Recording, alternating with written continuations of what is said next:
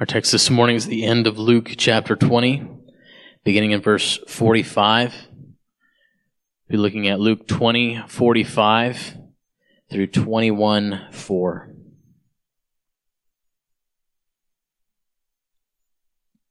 And in the hearing of all the people, he said to his disciples, "Beware of the scribes, who like to walk around in long robes and love greetings in the marketplaces and the best seats in the synagogues and the places of honor at feasts, who devour widows' houses and for a pretense make long prayers. They will receive the greater condemnation." Jesus looked up and saw the rich putting their gifts into the offering box, and he saw a poor widow put in 2 small copper coins. And he said, "Truly, I tell you, this poor widow has put in more than all of them.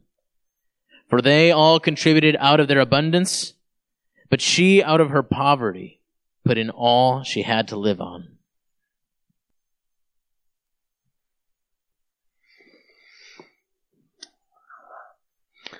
Father, as we come to your word, we ask that you would help us now, that you would take this word and that it would do its work as you tell us it does, like a 2-edged sword that cuts through bone and marrow and even gets down to the thoughts and intentions of our hearts. Father, we know that your word can lay us bare, lay us naked before your eyes. And Father, let that produce in us a humility that looks for Christ and clings to him. Lord, let this warning that you give this morning land on us with all the weight you meant it to have, that we might run to Christ. Lord, I pray this in Jesus' name. Amen.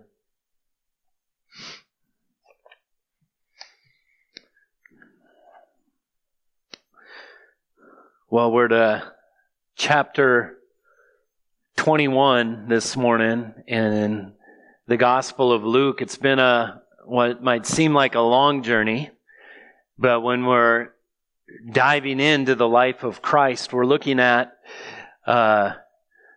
all that Luke had for Theophilus, all that he wanted him to know about the life of Christ. We're drawn to the end, the last few chapters, and Christ, even as he comes to the cross, is still ministering, still warning, still teaching his disciples, still in a sense warning even his enemies that they might have time to repent and trust him. And one of the themes that runs from the beginning of Luke all the way through is this idea that God will punish the proud but give grace to the humble. Remember Mary's song in Luke chapter 1, singing about this son that she's been promised? In verse 46, Mary said, "My soul magnifies the Lord, and my spirit rejoices in God my Savior. For he has looked on the humble estate of his servant. For behold, from now on, all generations will call me blessed.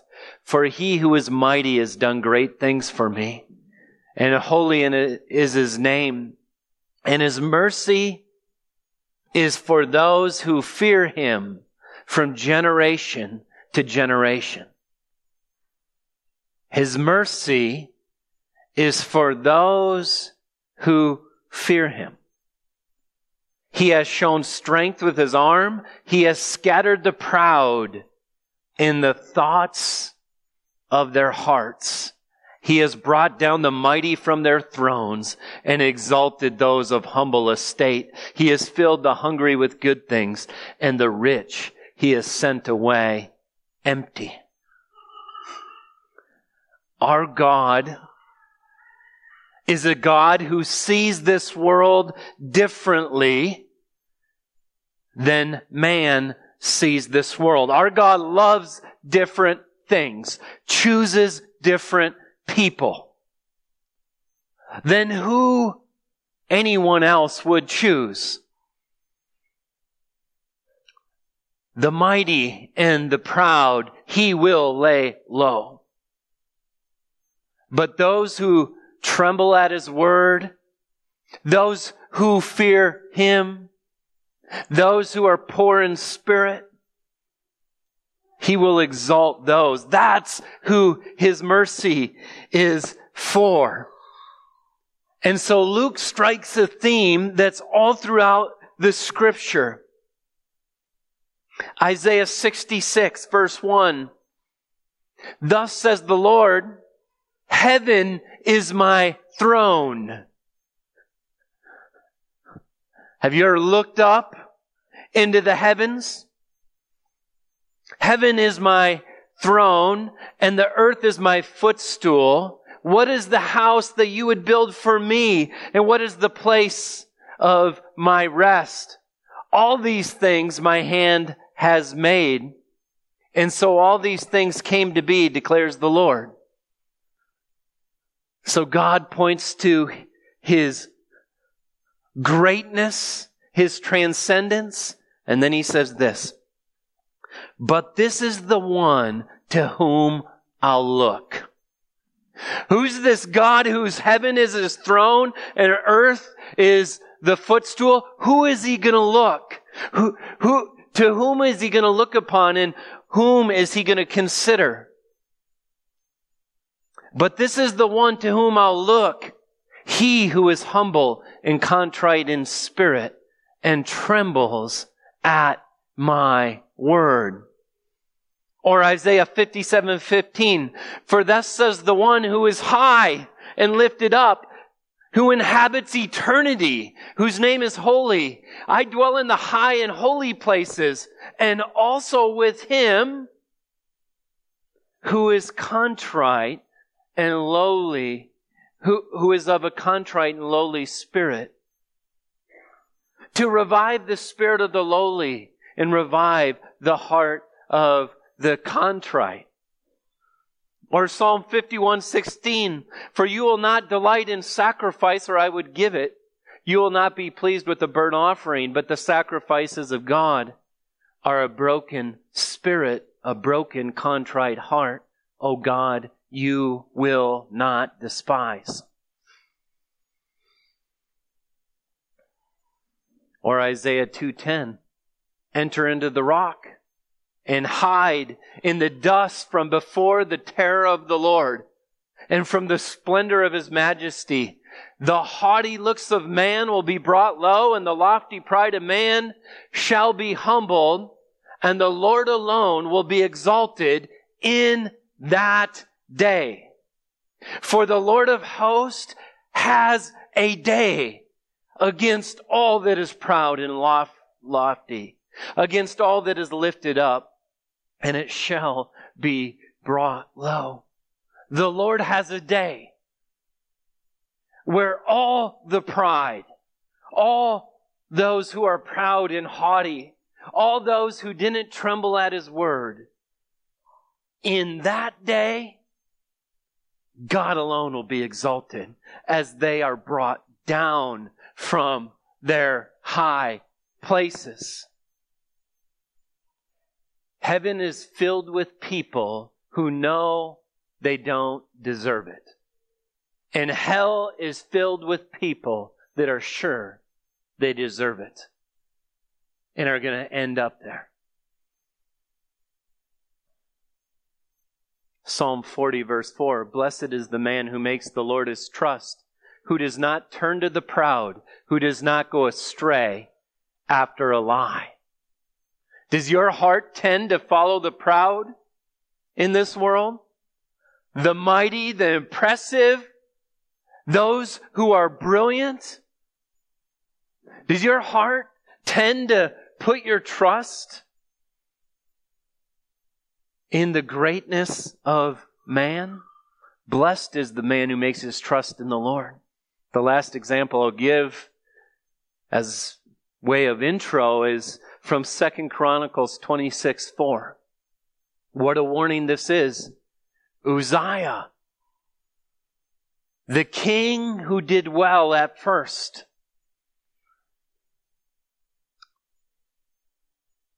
here's what it says. He did what was right in the eyes of the Lord according to all that his father Amaziah had done.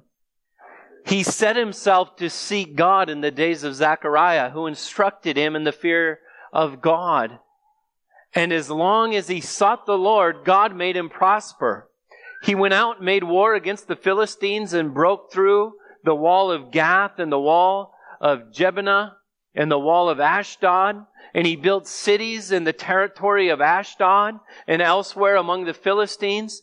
God helped him against the Philistines and against the Arabians who lived in Gerbal and against the Meunites.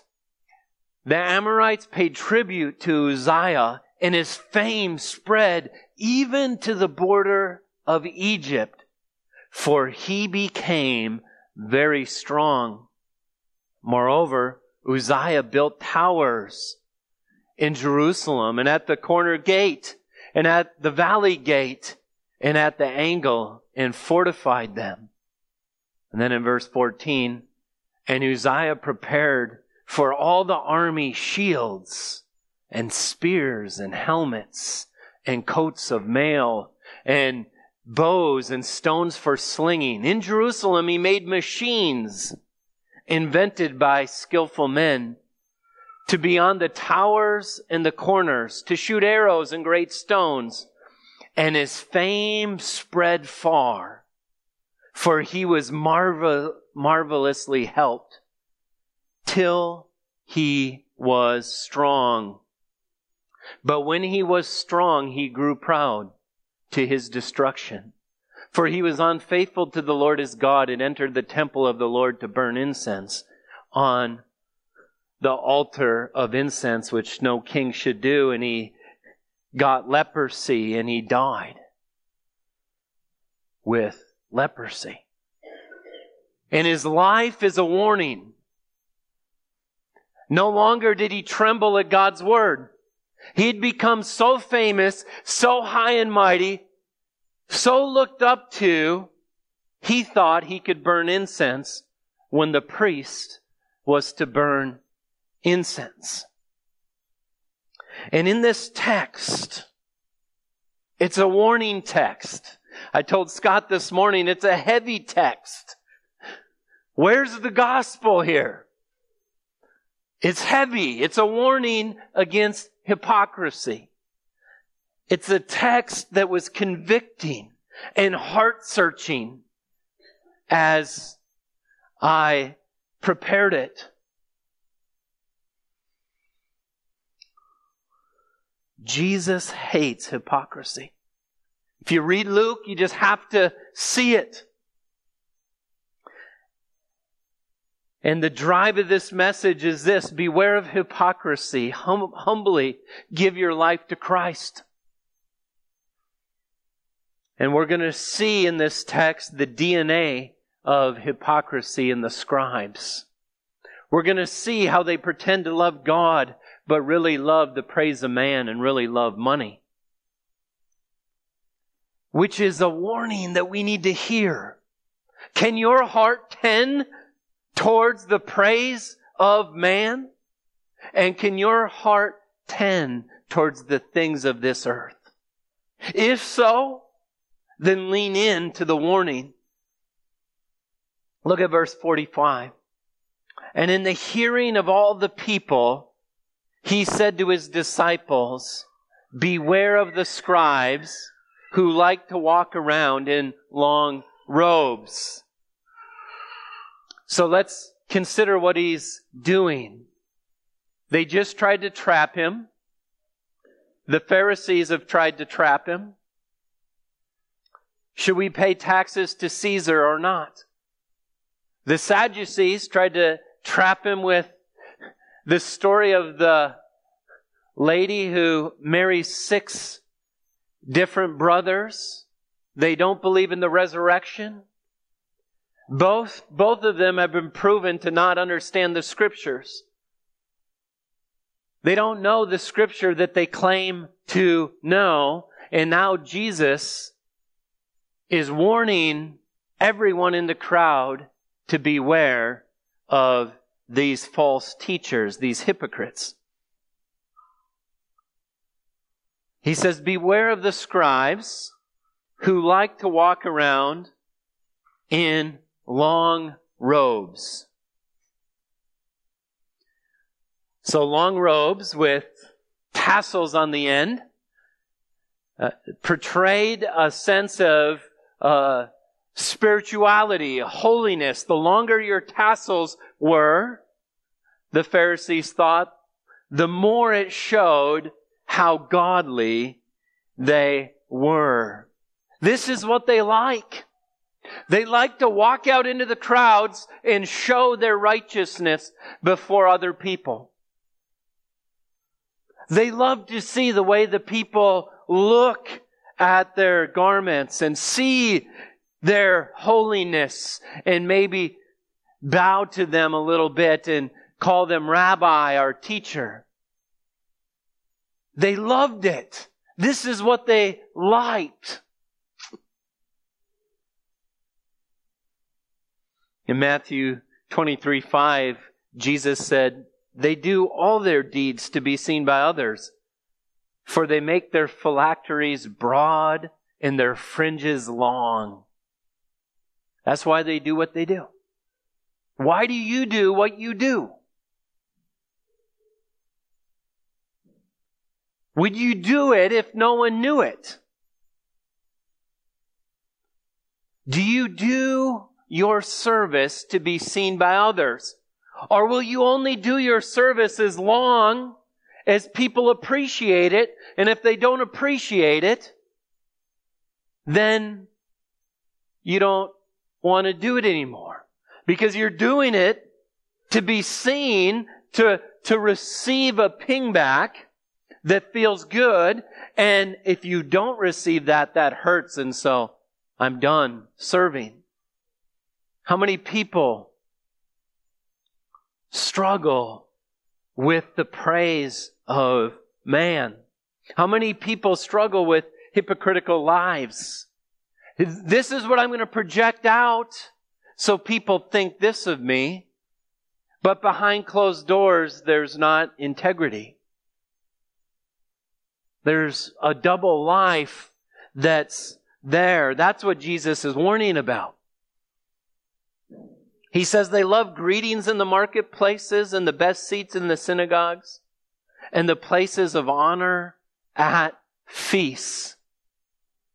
They just love their high position and praise they get before men. In Matthew 23:27, Jesus says, woe to the scribes and the Pharisees, you hypocrites, for you are like whitewashed tombs, outwardly appear beautiful, but within are full of dead people's bones and uncleanliness.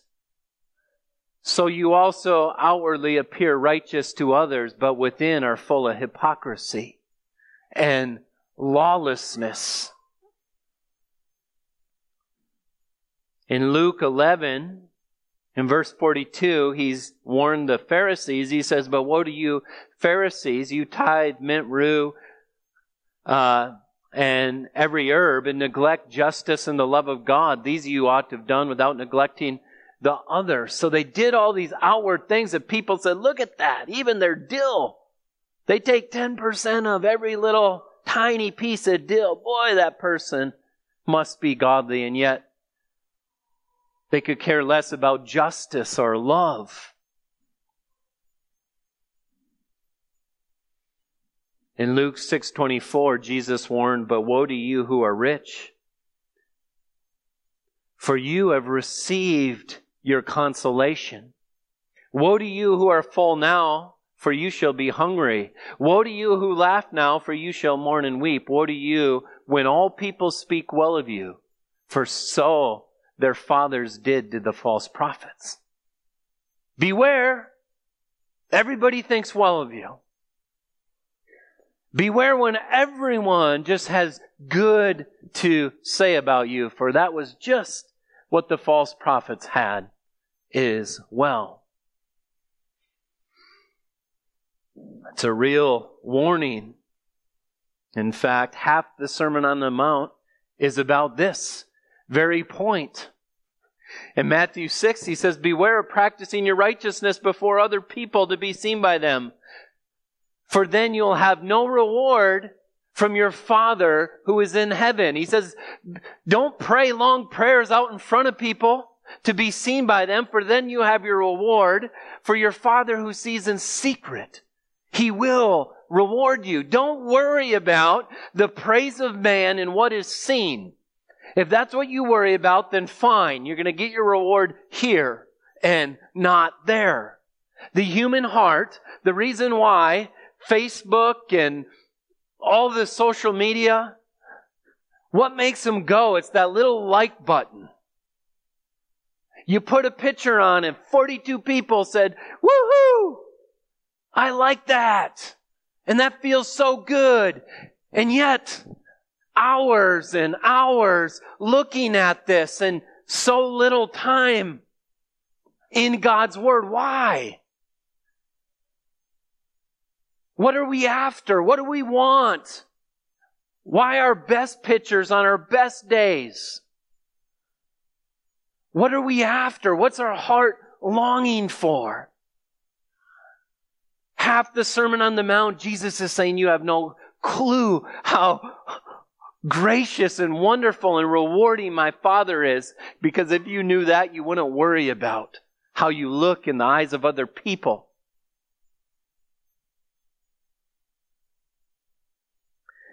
This was such a big thing for the scribes that in the Mishnah, which is the first major written collection of the Jewish oral traditions, it was called the Oral Torah.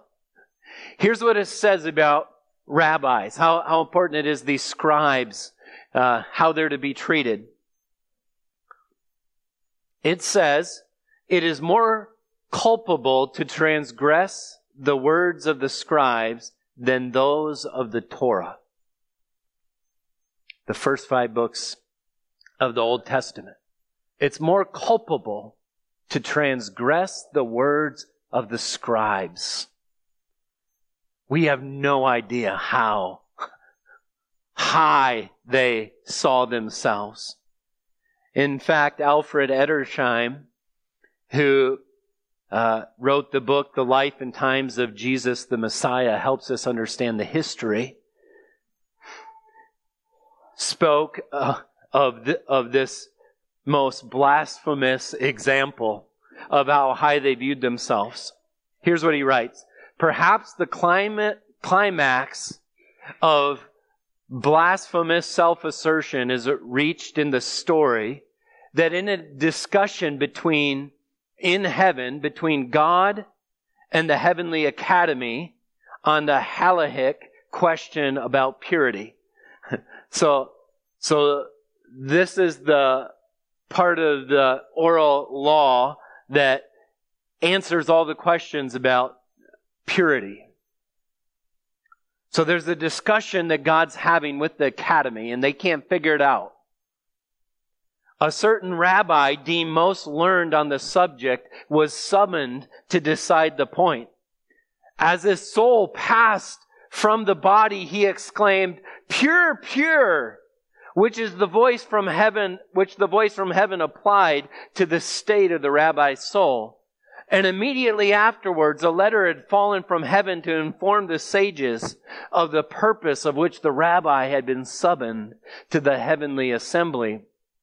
And afterward, another enjoining a week's universal mourning for him on the pain of his excommunication. So it's a story of God can't figure this out. A rabbi gets called up to heaven, and God drops a book down and explains why he had to call him up there. He had need of him. And then he drops another book down to tell them that you need to mourn because you don't have him on earth. His wisdom, this time while he's in heaven. This is pride among Pride above all pride that we can imagine. And so think about what Jesus is doing. Beware of them. Ooh.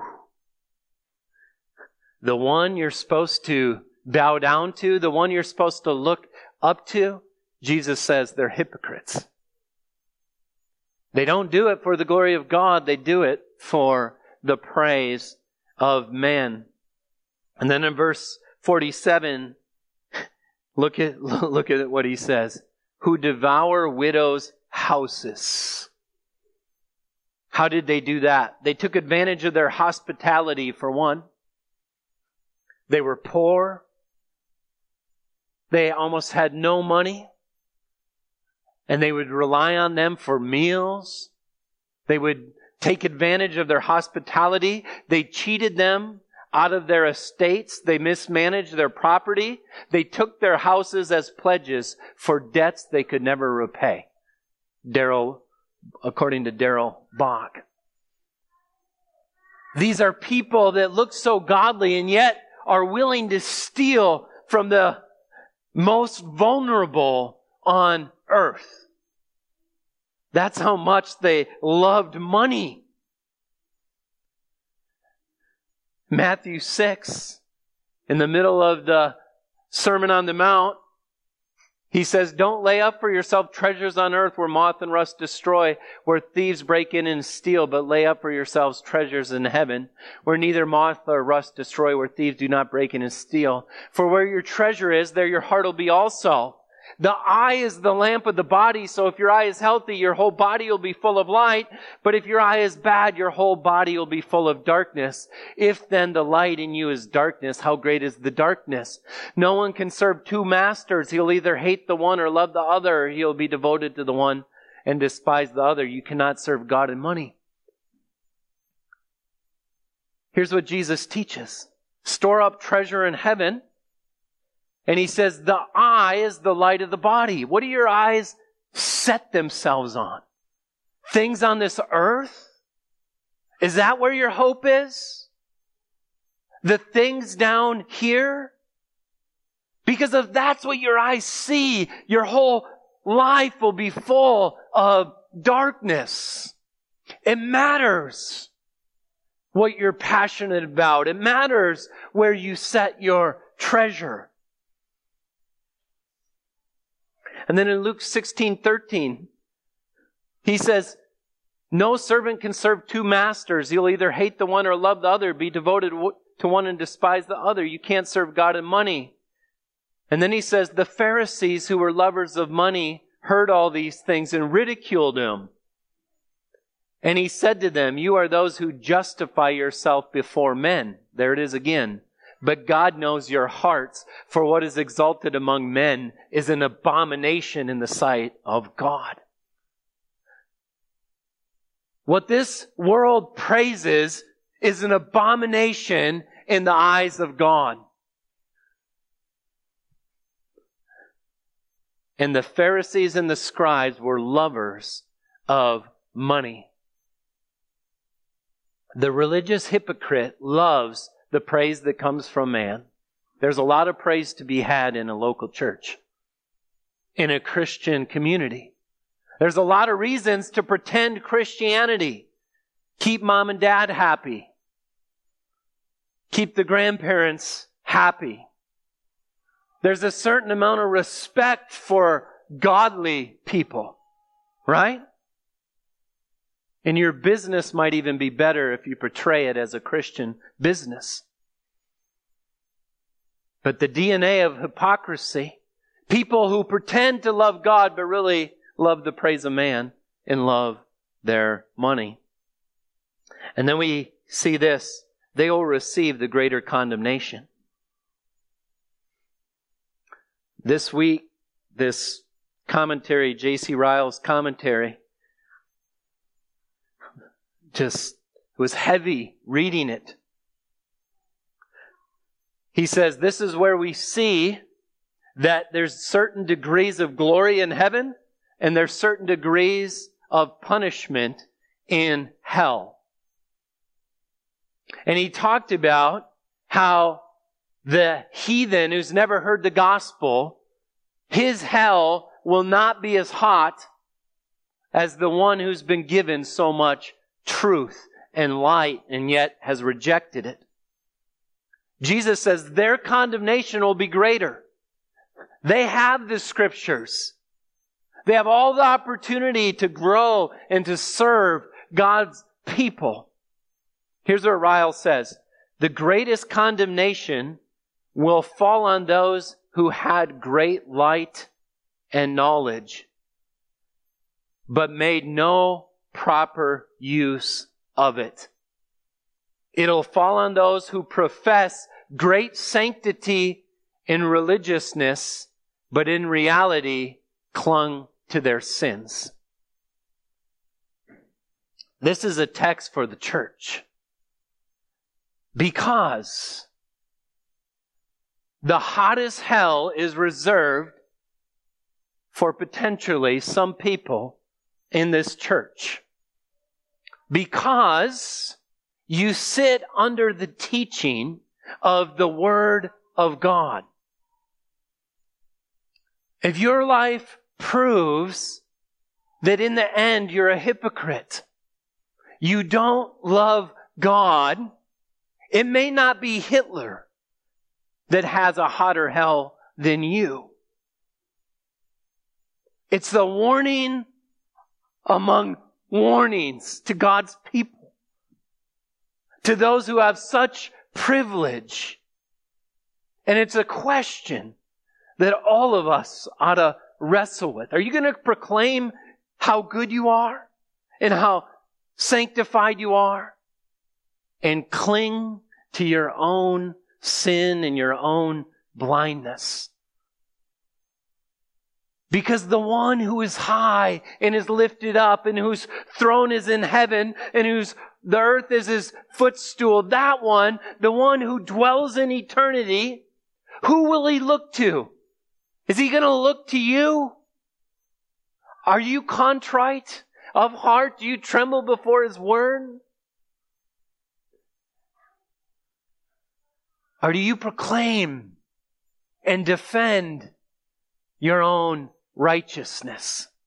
That's the warning that he gives. And then look at verse 1 of chapter 21. This is a contrast text. Jesus looked up and saw the rich putting their gifts into the offering box, and he saw a poor widow put in 2 copper coins. If you notice in your notes, it says, see the DNA of hypocrisy. See the DNA of God's true servant. The first thing you need to see in verse 1 is this. Jesus looked up and he saw. Proverbs 15:3 says this. The eyes of the Lord are in every place, keeping watch on the evil and the good. Jesus could have been thinking about his impending death. It's just, we're right here. In the last week. But Jesus looked up and he saw the rich and he saw a widow. Psalm 40:17 says, as for me, I am poor and needy, but the Lord takes thought for me. You are my help and my deliverer. Do not delay, oh my God. If you're like the poor widow, poor and needy, but the Lord sees you, you're okay. You're okay. He sees. Hebrews 4:13, no creature is hidden from his sight, but all are naked and exposed before him who must give an account. We're all stewards. And God sees. If you're a Christian, you're a steward. If you're not a Christian, you need to become a servant of Christ. You need to bow knee before your Creator. You need to bow knee before the one who died on the cross to carry your sin, to take the wrath of God upon himself, so that you can get a free gift of his perfect life and righteousness. And he can bear the punishment for your sin. You can become a child of God, a servant of Christ, a slave of Christ, an ambassador for Christ. J.C. Ryle writes, to feel that Christ looks at what man is and to feel that Christ looks at what man is and not what man has will help preserve us from envious and murmuring thoughts. See, God, when he looks and he sees the rich putting in their gifts, and he saw a poor widow put in 2 small copper coins, pennies. And what does Jesus say of her? He said, truly I tell you, this poor widow has put in more than all of them. If you're going to read the text literally, it means everyone that's been putting in, she put in more than them. You say, well, she didn't put in as much money. No, she didn't put in as much money. But God looks at this world with different eyes than we look at this world, doesn't he? God sees it differently. What man praises is an abomination before God. And Jesus says, Jesus weighs what she puts in and says she put in more. So what does this mean? One commentator, Marshall, says this: what matters is not the amount that one gives, but the amount that one keeps for himself.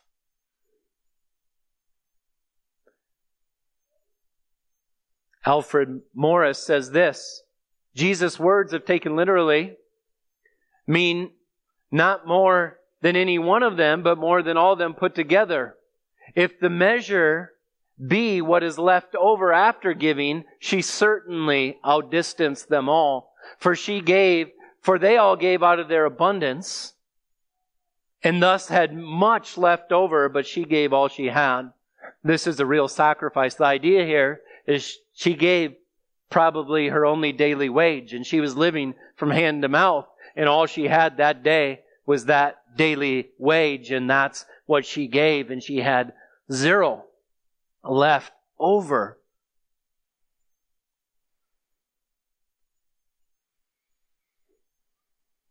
Stein says this: the exact point of the story, however, is not as clear as first appears. Several suggestions have been made. 1, the measure of one's gift does not involve how much one gives, but how much remains, how much one keeps.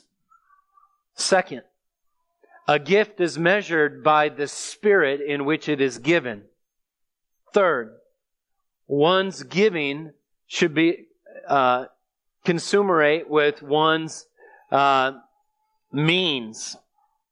And 4, true giving involves giving all of what one has. And in a sense, that's what Christ has already called for, right? Jesus doesn't ask for a certain amount of your money. Because whose money is it? It's his money. You're a steward of your life. Remember the man who built barns for himself so he could store up wealth? His soul is going to be accounted back from him. We don't even own our life, let alone the time we have, the money we have. And what does Christ ask for? He who wants to follow me, let him deny himself and follow me. Let him lose his life. What did Peter, the greatest catch he ever had, the best day of fishing he ever had, he left on the shore and followed Christ. Matthew, the tax collector, did the same thing.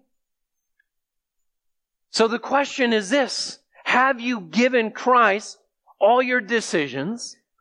Have you asked him, how do you want me to handle what you've given to me? Do you love me? Do you love me? Are you going to hang on to this world. I just want to read a few paragraphs from Ryle here. He published this in 1858. He says, the subject before us is peculiar. I'm not going to be able to say that word. Peculiarly heart-searching. On no point, perhaps, do professing Christians come short so much as in the matter of giving money to God's cause.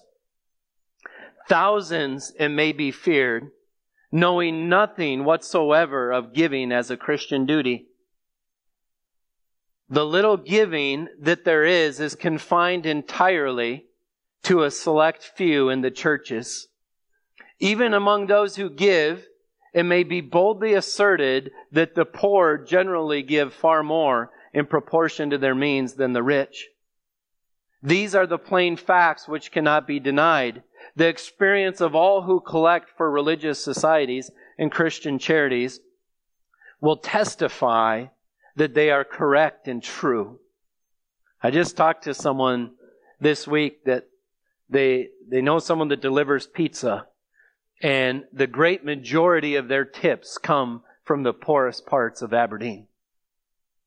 Not what you would expect. And then Ryle says, let us judge ourselves in this matter of giving, that we may not be judged and condemned at the great day. So let's just take weight in this. He says, take time to judge yourself so that you don't get to the end of your life. Let it be a settled principle with us to watch against stinginess. And whatever else we do with our money, to give regularly and habitually to the cause of God. Let us remember that although Christ's work does not depend on our money, yet Christ is pleased to test the reality of our grace by allowing us to help Him. If we cannot find it in our hearts to give anything to Christ's cause, we may well doubt the reality of our faith and charity. Let us recollect that our use of the money of God that God has given us will have to be accounted for on the last day. The judge of all will be He who noticed the widow's mite. Our incomes and expenditures will be brought to light before the assembled world. If we prove in that day to have been rich towards ourselves, but poor towards God, it would be good if we had never been born. Not least, let us look around the world and ask, where are the men that were ruined by liberal giving to godly purposes, and whoever found themselves really poorer by lending to the Lord? We shall find that the words of Solomon are strictly true. And then he quotes Proverbs 11:24. One gives freely, yet grows richer. Another withholds what he should give and only suffers want. And so within this text, there's the question of, am I a hypocrite? And then there's the test with financial means. Do we really believe in the eternal? Do you really believe that your life is a mist down here and all this will be gone, and that you actually can use your ungodly mammon, the money down here on earth, we can actually get transferred into treasure in heaven that'll last forever? You see, if we really believe the gospel, we really believe that praise from God is much better than praise from men, then how would our lives look different?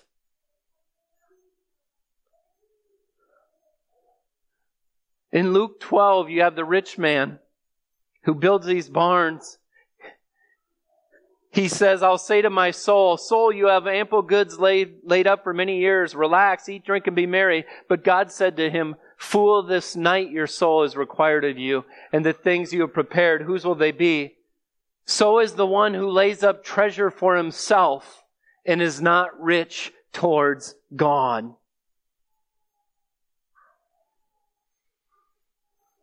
I had the privilege to go to Gary Wildman's funeral, Pastor Gary at the Assembly of God Church. He's a man that I've always respected from afar. My limited times I had contact with him, and I'd run into him at Culver's a lot of times on a Sunday afternoon. And he was always, him and his wife, Joni, were always so encouraging to us. They'd put their arm around us and ask how we're doing. And there was just something about him. I could tell he was a leader. I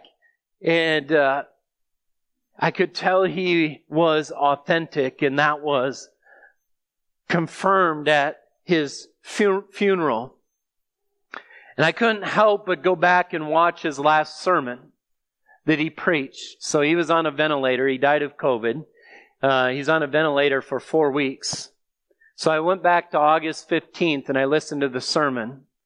And it was about the rich young ruler wondering what he must do to inherit eternal life. At the end of his sermon, as he was asking people to give their lives to Christ, to not hold on to things on earth, he said, I had a friend of mine that used to say, the flowers of your funeral might already be in bloom. He says this at the end of his sermon. He's saying, consider the way you're living your life.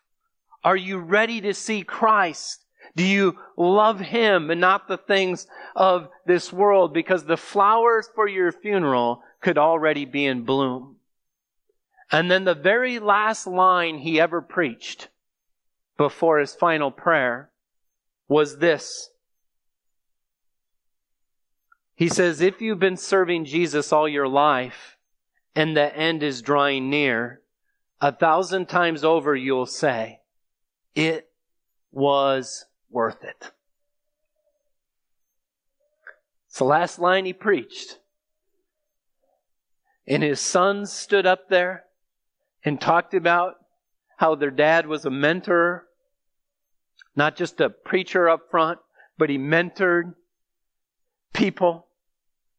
And when they were teenagers, he came to them and he says, you know, I'm mentoring, I'm counseling all these people. And I realized it could be really easy for me to miss it with my own family. So he set a time. 9:00, he took the younger son, and he spent an hour with him. And he would mentoring him in the things of God. And then at 10:00, he took his older son. And Gary Wildman did not waste his life. It was worth it. And when he was on the ventilator, and he couldn't talk to his family, but he could see him sitting there, he called the nurse over, and he asked for a piece of paper and a pen. And he wrote a note, and they flashed the note up on the screen at the funeral. And here's what the note said. It said, oh, I thought I had it here. Yeah. The first thing, it said, I'll see you again. As he's laying there, he evidently knew he didn't think he was going to make it. He says, I'll see you again. I love you all very much. Serve Jesus.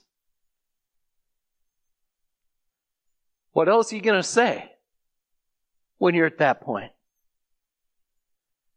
But you're going to look at all them, and you want them to know, because there's a lot of mourning coming, I'm going to see you again. Eternity is for real.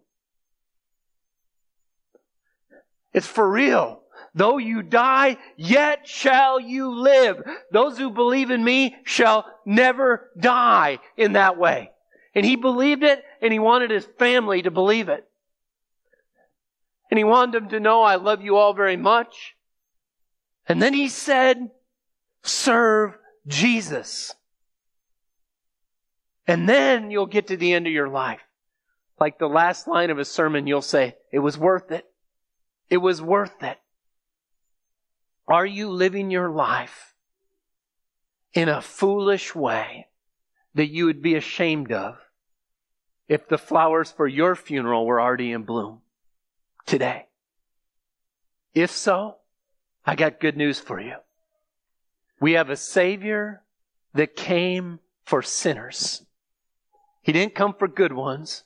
He came for broken ones who have a contrite heart and say, there's no hope in and of me, myself. My only hope is in a Savior that can take my sins, give me the righteousness I need.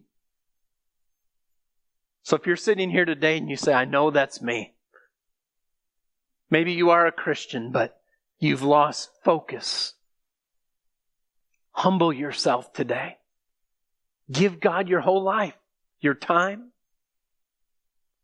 Love God and love people. Husbands, I don't care how important your business seems. Your wives and your children and your neighbors see what's important. Wives, children, same thing. Let's not be enamored by the things that'll be gone. Father, thank you for this warning from Christ. Still serving. He's going to a cross, still teaching, still thinking about us, still warning His enemies. Father, you are such a gracious God. Father, we all need your mercy. So let us tremble before you. Let us never lose sight of who you are and who we are. Lord, I pray that there'd be no one here that would have any comfort apart from giving their life to Jesus Christ. Pray this in Christ's name. Amen.